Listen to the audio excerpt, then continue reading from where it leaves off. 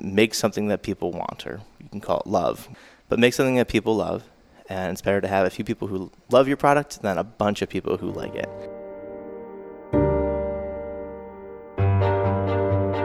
Man, oh man, do I have a great podcast interview for you here today. Jake Lucirarian is the co-founder and CEO of Gecko Robotics. They are tackling an enormous and somewhat slow-moving industry with robotics, software, and technology. Jake gets into the details of their innovative business model, their incredibly technically advanced robots, and much, much more. Before we get into that interview, need to remind you that this episode and all forthcoming episodes are brought to you by the Going Deep Summit, our annual conference in the city of Pittsburgh that is a cannot-miss event for anyone ambitious and aspirational. We hold it on a Saturday. We get an amazing lineup of speakers together for you at a very, very fair price. Head on over to goingdeepsummit.com to learn more and grab some tickets. In the meantime, the best thing to hold you over as you're feasting to get your mind expanded is this interview with Jake. He talks a little bit about his experience in Y Combinator and the specific traits and values that he looks for as he grows his team.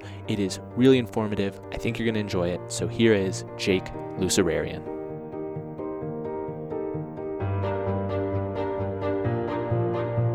You're listening to Going Deep with Aaron Watson.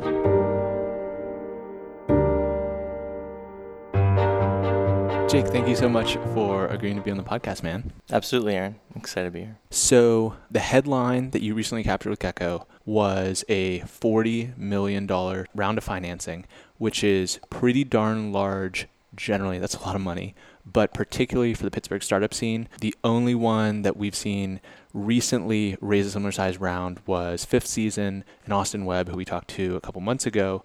But as a starting point there, you prior to raising this round of funding, were already working with some very large firms and companies that, you know, is a major point of validity or credence to what you're building here at Gecko. But can you talk, maybe starting off a little bit, about what you had to prove or what you had to communicate in order to unlock that round of capital? Yeah, I think, well, to unlock the round of capital is basically to have a functioning business that people, liked and created something that customers actually wanted to buy, which was this robot service that helps feed software, which leads to predictive infrastructure failure for industrial facilities. And that's basically what we do. We go out into the real world and collect physical data that help companies in the oil and gas, power, manufacturing, and even defense spaces and some beyond, basically stop their facilities from breaking or infrastructure from failing, and that causes them to have shutdowns, which isn't good because it costs them a lot of money. And so we demonstrated the fact that that was actually something that people needed and were buying and could scale. And so actually the round of financing was, relatively straightforward. From the time we opened the round to close, it was about 3 to 4 weeks to do the whole round of financing. Wow. And a lot of that is attributable to this business model that Gecko operates under, which is people be very familiar with software as a service, which is, hey, I can access something that, in past generations of business, there was a license for this version, and then 2 years I had to buy the new license for the new version of the software. Software transitions into this ongoing iterative approach, but you're not necessarily paying for it in that one-time fee. Robots, I've always kind of come at it from the thought process of it's almost like an automobile company where I buy, the high end or the mid tier or the cheap version of the robot, and then I've got my robot here. But your Gecko doesn't abide by that model precisely. Is that accurate? Yeah, that's accurate. I think when I started the company, originally started in 2013, right out of college, built a climbing robot, wall climbing robot that could go into an industrial facility and actually help save a power plant. It was approximately $3 to $4 million that year. And then started the company. But, I think I looked at what robotic companies were successful and kind of didn't see very many. Robots are exciting and they were supposed to take over the world, but that hasn't really happened yet. And we still think it's coming pretty soon, but we don't really know when. I think, I think I looked to one business model in particular that kind of stumbled upon the real value of robots, which I'm kind of postulating through this company, which is, robots being sold and then people actually using them to create value, really wasn't working that well. And Kiva Robots is a great example of a robot company that, had an acquisition by Amazon a while back, and then it didn't really get used that much in distribution centers for a long time. And then Amazon launched Kiva Systems, which utilizes robots as a part of an operations system. So it actually became a software, but was fed by physical data that robots were able to help generate. And that was where are things in distribution centers? But it helped Amazon accomplish one of their goals, along with a couple other ones. But one of their goals is 2-day shipping. This allowed them to have competitive advantages over being extremely quickly 2 days and below. So robots ended up being more of just a better tool, a better hammer, essentially, for a task at hand that was helping feed software that was making things more efficient. So that's kind of what we wanted to create. We wanted to own the customer experience as it relates to robots helping with identifying and stopping things from breaking before they actually break. And we've done that with customers now with Chevron, Marathon, BP, Shell, Duke Energy, Southern Company, Department of Defense, those kinds of entities. And that's basically what we're doing. We're helping find information in the real world, and then the question should be asked, what the hell does this do for me? How does this help me? And we're trying to now answer that question through software, using machine learning and integrating artificial intelligence to help them understand what they should be expecting into the future as it relates to reliability of their assets. Right on. So that service element is so interesting because I have a good friend, Mike Dariano, who always talks about the job to be done. So someone comes into Home Depot and they want a drill to screw something into the wall so they can hang their picture. It's they don't even necessarily want the picture frame held or the hole in the wall. They want to look at that picture of a great memory or their family or whoever and experience that. And Home Depot or the tool is a gateway to that. And so to speak, maybe we can speak a little more tangibly to this job to be done, which is the inspection and the really significant implications of being able to evaluate the structural integrity of this infrastructure and the vast differences in cost that can mean for the clients that you're helping. Yeah, and I want to be clear too, and take what may seem like a complicated business and make it really simple. So we go into, let's call it the refinery, the Chevron, and we go into Chevron and we work, and the robots are climbing all over different kinds of assets. Think of pipelines and tanks and those types of physical structures. And those physical structures are previously being maintained and inspected, trying to prevent it from breaking with humans. So this is the problem we're solving. So humans are going into these environments, and a lot of times they're dangerous environments. Some stats show up to 100 people a year with inspections either die or injured doing these types of jobs that are trying to prevent a pipeline from exploding, right, that you see in the news. But unfortunately, you're not really able to gather that much structural integrity data using humans climbing around on things. Think of humans dangling from ropes or climbing up with scaffolding at really high heights, 50, 100 feet up in the air. And sometimes they're working on hot equipment. And what they're doing is they're capturing a sampling size of the structural integrity that piece of infrastructure, is how healthy it is, essentially. And then they're doing that and giving that report to the insurance company and making sure they're compliant, et cetera. But really what you're doing is you're just guessing, because you can't, on thousands of miles of asset, be able to identify that one little tiny spot that's the size of, the size of potentially a couple millimeters or even a millimeter. That's going to cause your site to have an explosion and then halt production. And in some cases, refineries will lose $25 million a day.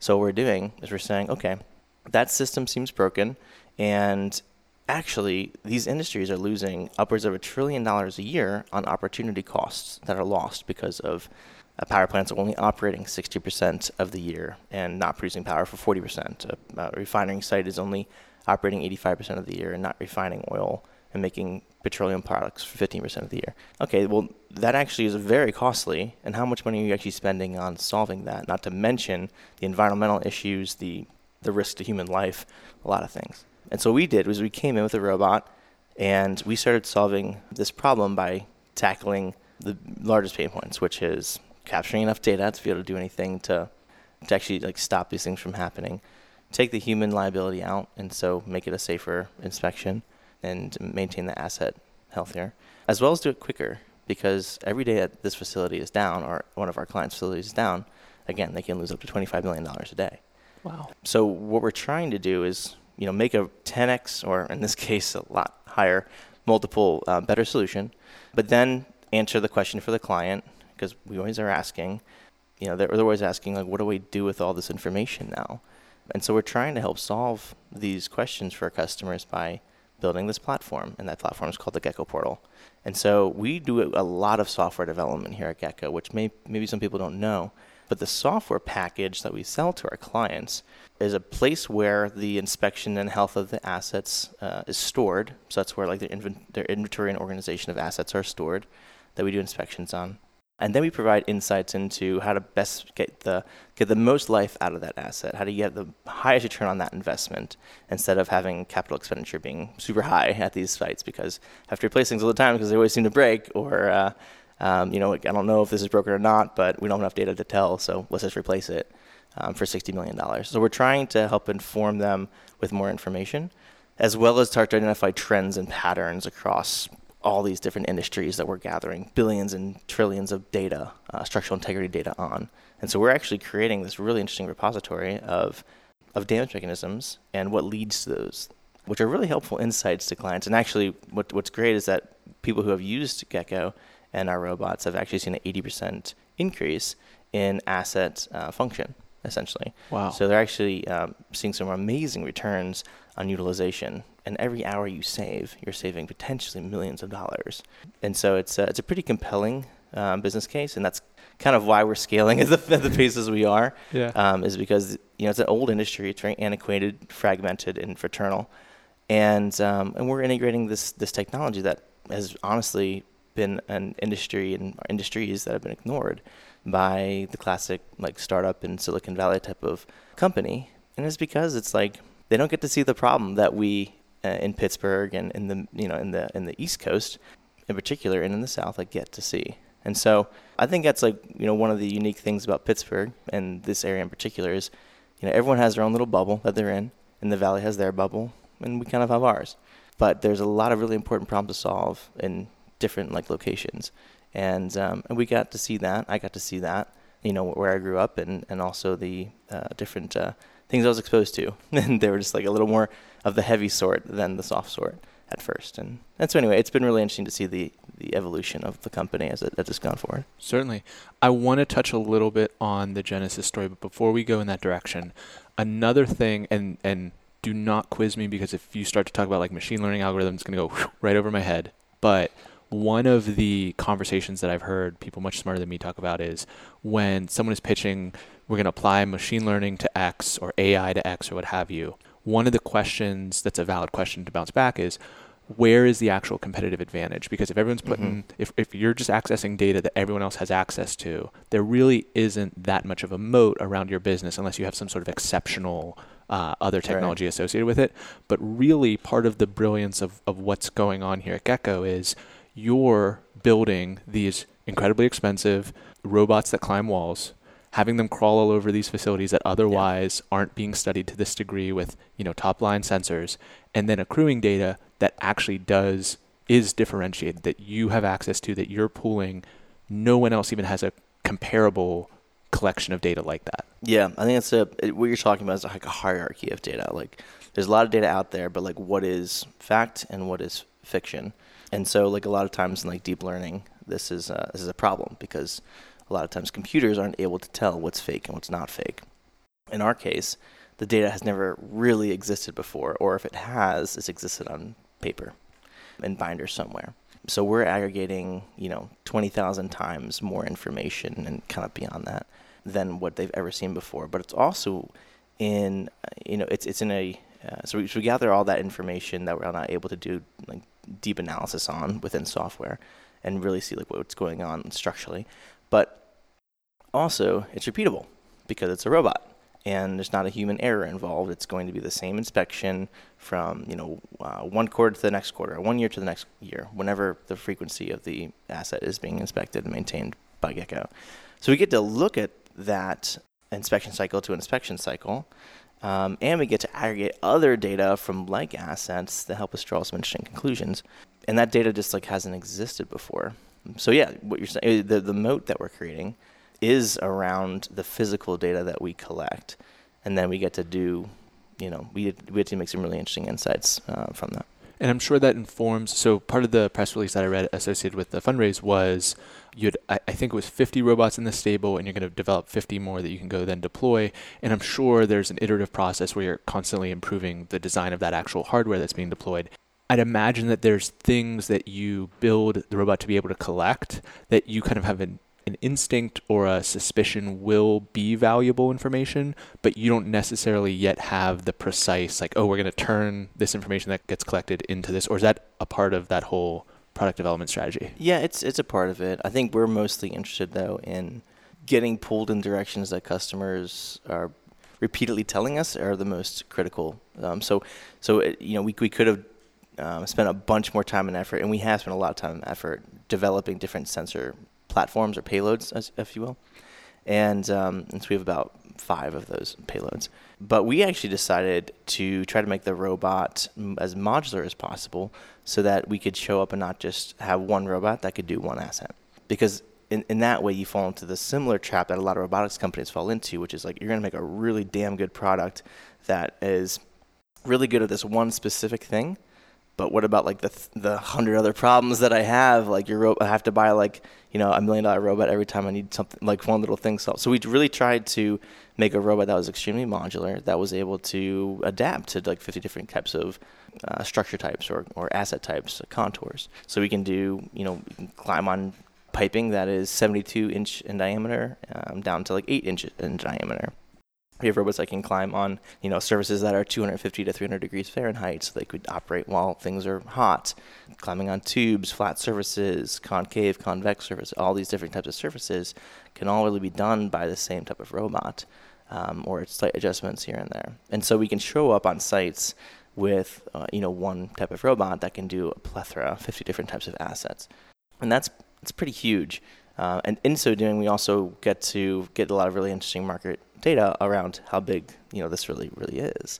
And if you have information across a lot of different asset types of the same types of sensor and structural integrity data, then like that's where a lot of the value can come from. Instead of like pouring into like we want to be able to do like the 50 different types of sensor techniques, let's just choose like 3 and make sure the robot works and provide value to the customer that's like immediately actionable, instead of like geeking out. And it's like always like the temptation. So all you're trying to do, and this was like the mantra that YC like drilled into our heads when we did it in 2016, was make something that people want, or you can call it love, but make something that people love. And it's better to have a few people who love your product than a bunch of people who like it. Yeah. And so that's what we tried to focus on doing, and our customers kind of directed us in where to go. And the revenue was just like a really helpful indicator of like, what customers love and what customers didn't love. Right on. The Going Deep podcast is underwritten by Piper Creative. Shooting, editing, and publishing quality content is overwhelming. We make it easy so you can save time, build your brand, and grow faster. Say hello at pipercreative.co. So if we go all the way before Y Combinator to, I believe this is the story accurately, playing around with robots that climb walls, basically. Yeah. Looking for an application for it, looking for a way that could be used. Take me through a little bit of the genesis story leading into, hey, I think there might actually be like a company here. Okay, I'll give you the quicker version. But basically, doing electrical engineering at Grove City College. That's where I met Troy, actually, the co-founder and COO. And we've actually hired some really amazing people from Grove City College, as well as CMU and other amazing universities. University of Pittsburgh, let's go. University of Pittsburgh. Yeah, we have a lot of those. Yeah, they're making a name for themselves with engineering, so really excited about their talent.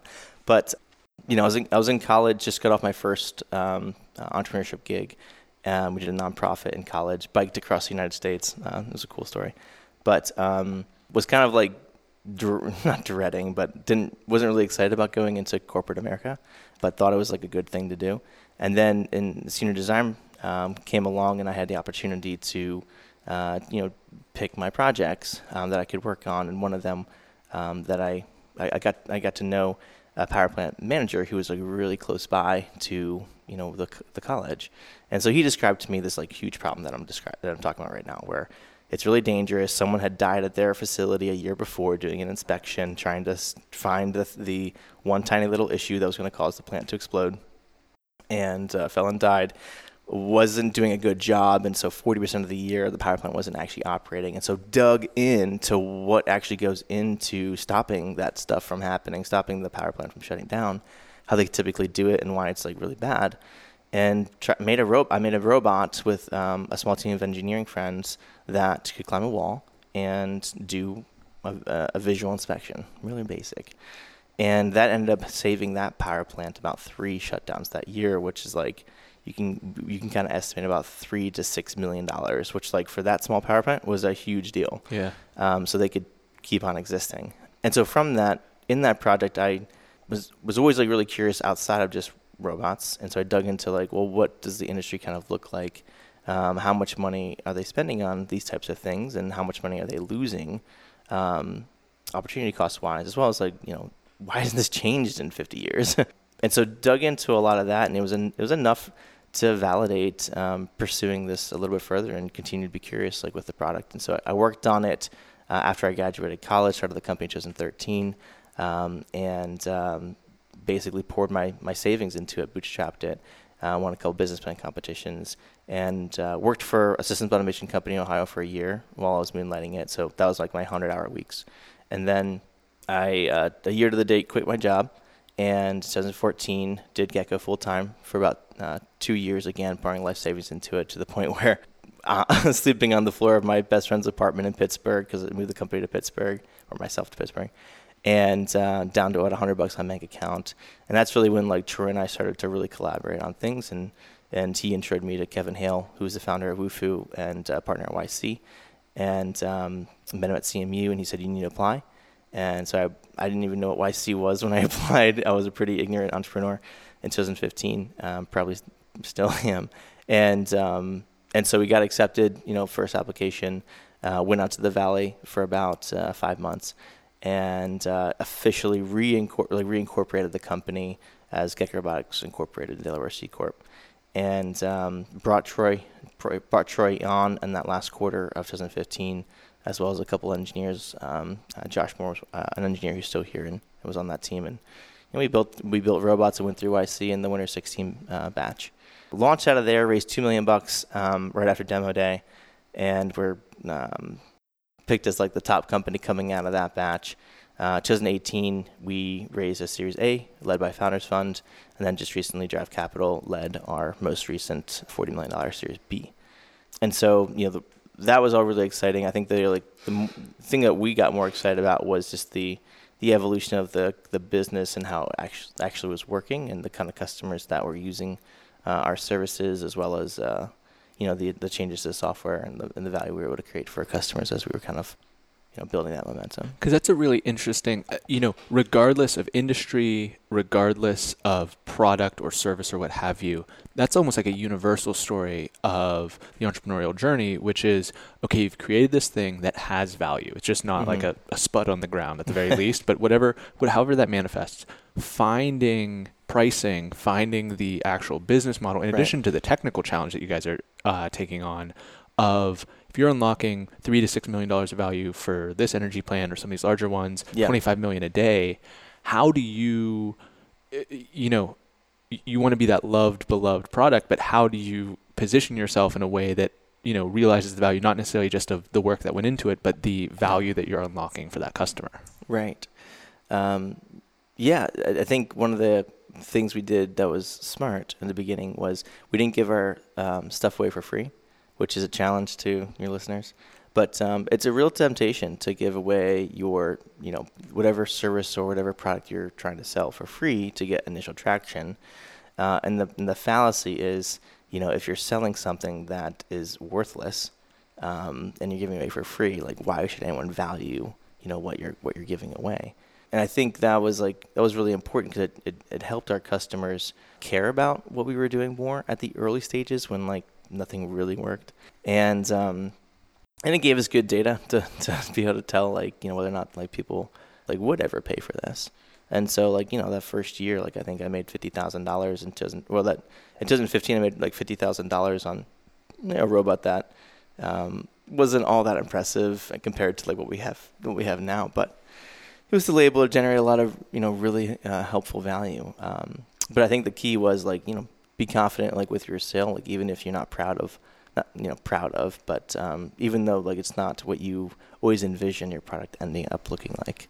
Because the sooner you can figure out whether or not you have something that people actually want, the sooner you can either give it up and move on to something that actually creates value, or, the more data you'll have behind, like, I need to dig into this and pour my life savings and all my blood, sweat, and tears into it. Yeah. Definitely get that first validation before you go for step two. One of the interesting things about any industry, as you've mentioned, that has a fraternal nature to it, where it's insular, there's not that many players, they probably all know one another, is good news or bad news can travel very fast, and doors can shut or open very quickly. It sounds like you've had a little bit of that doors opening experience. Yeah. So can you talk a little bit about that? Because it could be a misnomer in a competitive environment. It's like, well, I want to almost keep this advantage to myself versus, if we're serving different markets, it doesn't hurt to help someone else. What in particular do you mean? Just like with starting a company, fundraising? So you talked about some of these enormous companies that are your clients, that you're coming in and you're doing these inspections for, and unlocking or saving them an enormous amount of value.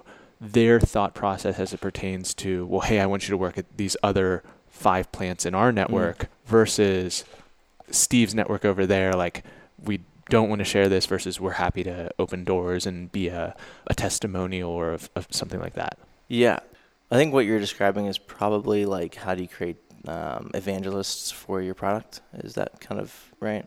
Does that happen in such a kind of fraternal insular network like that, where it's not so fragmented? Like, were you able to be, were you conscious about that? Was it just the nature of having to be in this market versus another market? Yeah. People in a fraternal market won't respond well to people who don't know what the hell they're talking about. So you have to know the ins and outs of what matters to them, as well as, the overall problem that you're solving. And so, I didn't know much about what's called non-destructive testing. That's a whole field that you probably never even heard of. I haven't. And, it's a $9 billion industry. And it's all manual for the most part, besides us. But you have to know the ins and outs, like what signals, like what sensors are good for what situations, for detecting which damage mechanisms, what typically causes like wear in certain kinds of assets in certain kinds of conditions. Like, there are a bunch of different grades of coal. What does that mean as it relates to like the degradation of your assets if you're dealing with a power plant, or what kind of like PSI you're pushing through like your pipeline, like those kinds of things. And so you have to care about what they care about, and it's a lot to do with empathy, but it also like requires a lot of curiosity, and even things that like you don't necessarily have to love like the stuff that you're learning about. Luckily for me, I did, but I think it's really important to look internally about like, do I actually care about my customer, and do I care about the things that they care about? Do I even know those things? And how am I like figuring out if I'm actually helping solve like the things that they care deepest about? And then like, how do I metric whether or not like I'm actually solving that for them well? And do I have like any way to show like if I'm growing in what's like my growth metric, like week over week or month over month? It should be shorter than that, but that's a Y Combinator thing. It's like, we want to see you increase sales every single week with that kind of consecutive rigor. Yeah, I think you have to spend a good amount of time identifying what you are trying to accomplish, like what's your goal, what's like the metric of growth that you're looking at in as short of a time frame as possible, that is directionally correct and like getting to a product that people want. And then you got to measure that and see growth week over week. And if you can't figure out if you can't show growth of like 10% week over week, then you're going to have a hard time iterating quick enough to be able to survive as a company. And so it was really hard for a hardware service sales Pittsburgh company to do that. But you can figure out ways if you peel back the onion enough. And so we've incorporated some really interesting things on like iterating hardware really quickly. That's allowed us to try to increase the pace of our design or product iteration that actually gets to that thing that people love in our industry. Right on. Want to be respectful of your time. Before we ask the last two questions, I got to ask you one more, which is, it is an eternal quest to compete for talent that can actually make up a team building all the cool stuff you guys are building. Yeah. Part of the mandate with a round of funding like you've just done, in addition to building more robots, is bringing more people into the loop to help with that building process. As someone who's effectively sold for potential investors, sold for these clients, you're also selling when you try to get people in the door to join the team. Talk me through how you think about that and what the pitch is to be at Gecko relative to other technology firms that are sprouting up. Yeah. We look at, we try to use our values to figure out whether or not people are of the right chemistry, of the right culture, and of the right ability to be able to work for Gecko. We have a really high bar here, and it's like an amazing feat to get an interview at Gecko Robotics. And we set up that way. And we have to have the high bar. I mean, we get 100 applications a week for engineering positions right now, and more in different inflection points. And that's pretty similar for most of the roles that we have open, is about 40. And so we have to be really stringent about who we let in. And we're really just looking for people who are motivated by solving the hardest problems. And if you really like hard problems and that gets you excited, then great, you have a whole team of people who are like that. And we interview to the values of grit, mastering failure, make each other better, and make something that humans love. Those are our 4 values. The mission statement is to protect and maintain civilization's most critical infrastructure through machines and platforms. And so we're looking for people who get jazzed about doing that in the robotics and software space on the tech side. But we also are really, we're really creative. We have a lot of company events that are open to people to come and get insight into the company.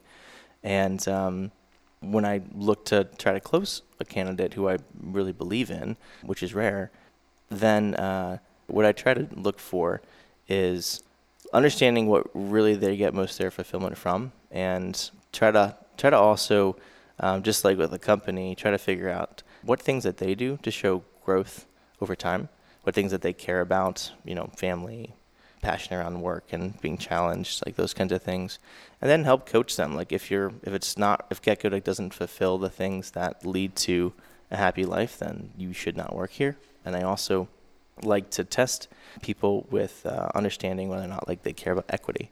I think one of the things in Pittsburgh that's unfortunate that hopefully the culture will change is there hasn't been too many exits. Yeah. And so there's a lot of ignorance around equity and the value of equity.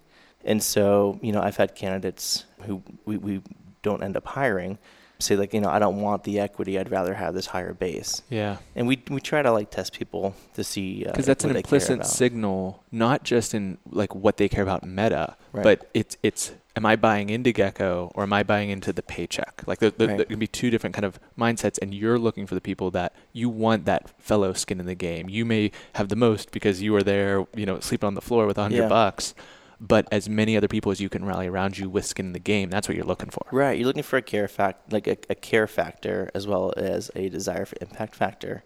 And, please go work for Google or please go work for Facebook if you are chasing a high comp, because they're going to give it to you. Right. And they have a lot of great things at those companies, but it's just so different to the culture of a fast-paced, high-growth startup.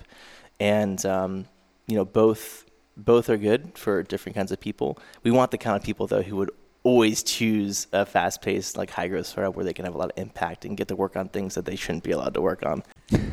Who are willing to bet on themselves and create their own value. Because if you do really well here, you'll end up making way more than you would have made going the safer route.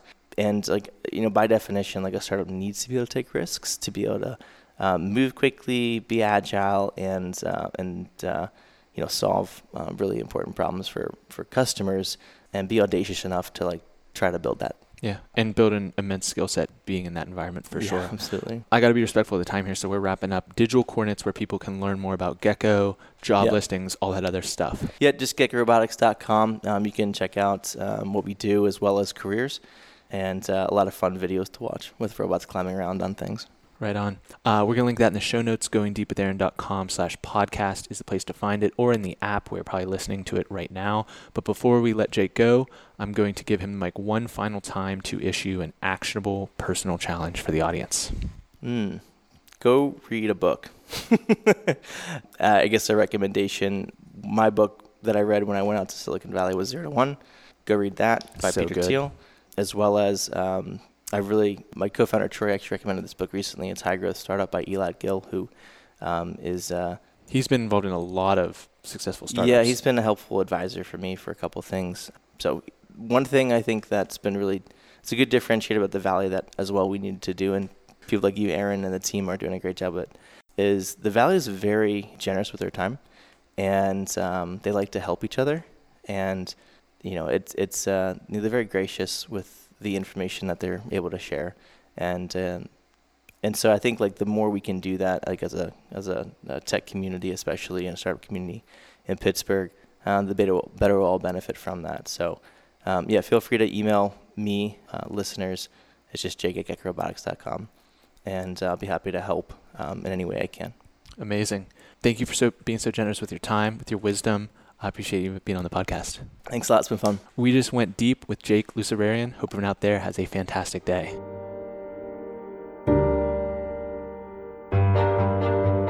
Hey, thank you so much for listening to another episode of Going Deep with Aaron Watson. I really appreciate you listening. If you are not already a subscriber, I would encourage you to do so. We have a fantastic back catalog of episodes with other highly aspirational, highly ambitious entrepreneurs, painting their own path and leaving breadcrumbs that you can learn from. In particular, if this high growth startup is your jam, then I would encourage you to check out our past episode with Austin Webb of Fifth Season. They are another startup based in Pittsburgh using robotics.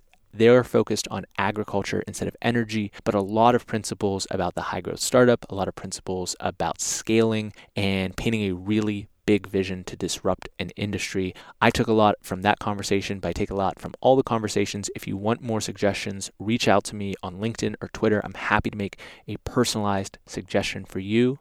Next week's episode involves the Pittsburgh unicorn that I guarantee you've never heard of before. Yeah, that's a teaser. That's a cliffhanger. Here is a taste of that conversation. A lot of it is reinvestment, and that's because of a personal. We don't have stockholders who are looking for a return. It's because, we collectively make a decision. You know what? This is good for the business. This is good for the patient. It's good for the business. And it continues to grow. And that's why, right now, if you look at our industry, Panther is a unicorn. It really is. It's. Thanks for listening. Connect with Aaron on Twitter and Instagram at AaronWatson59.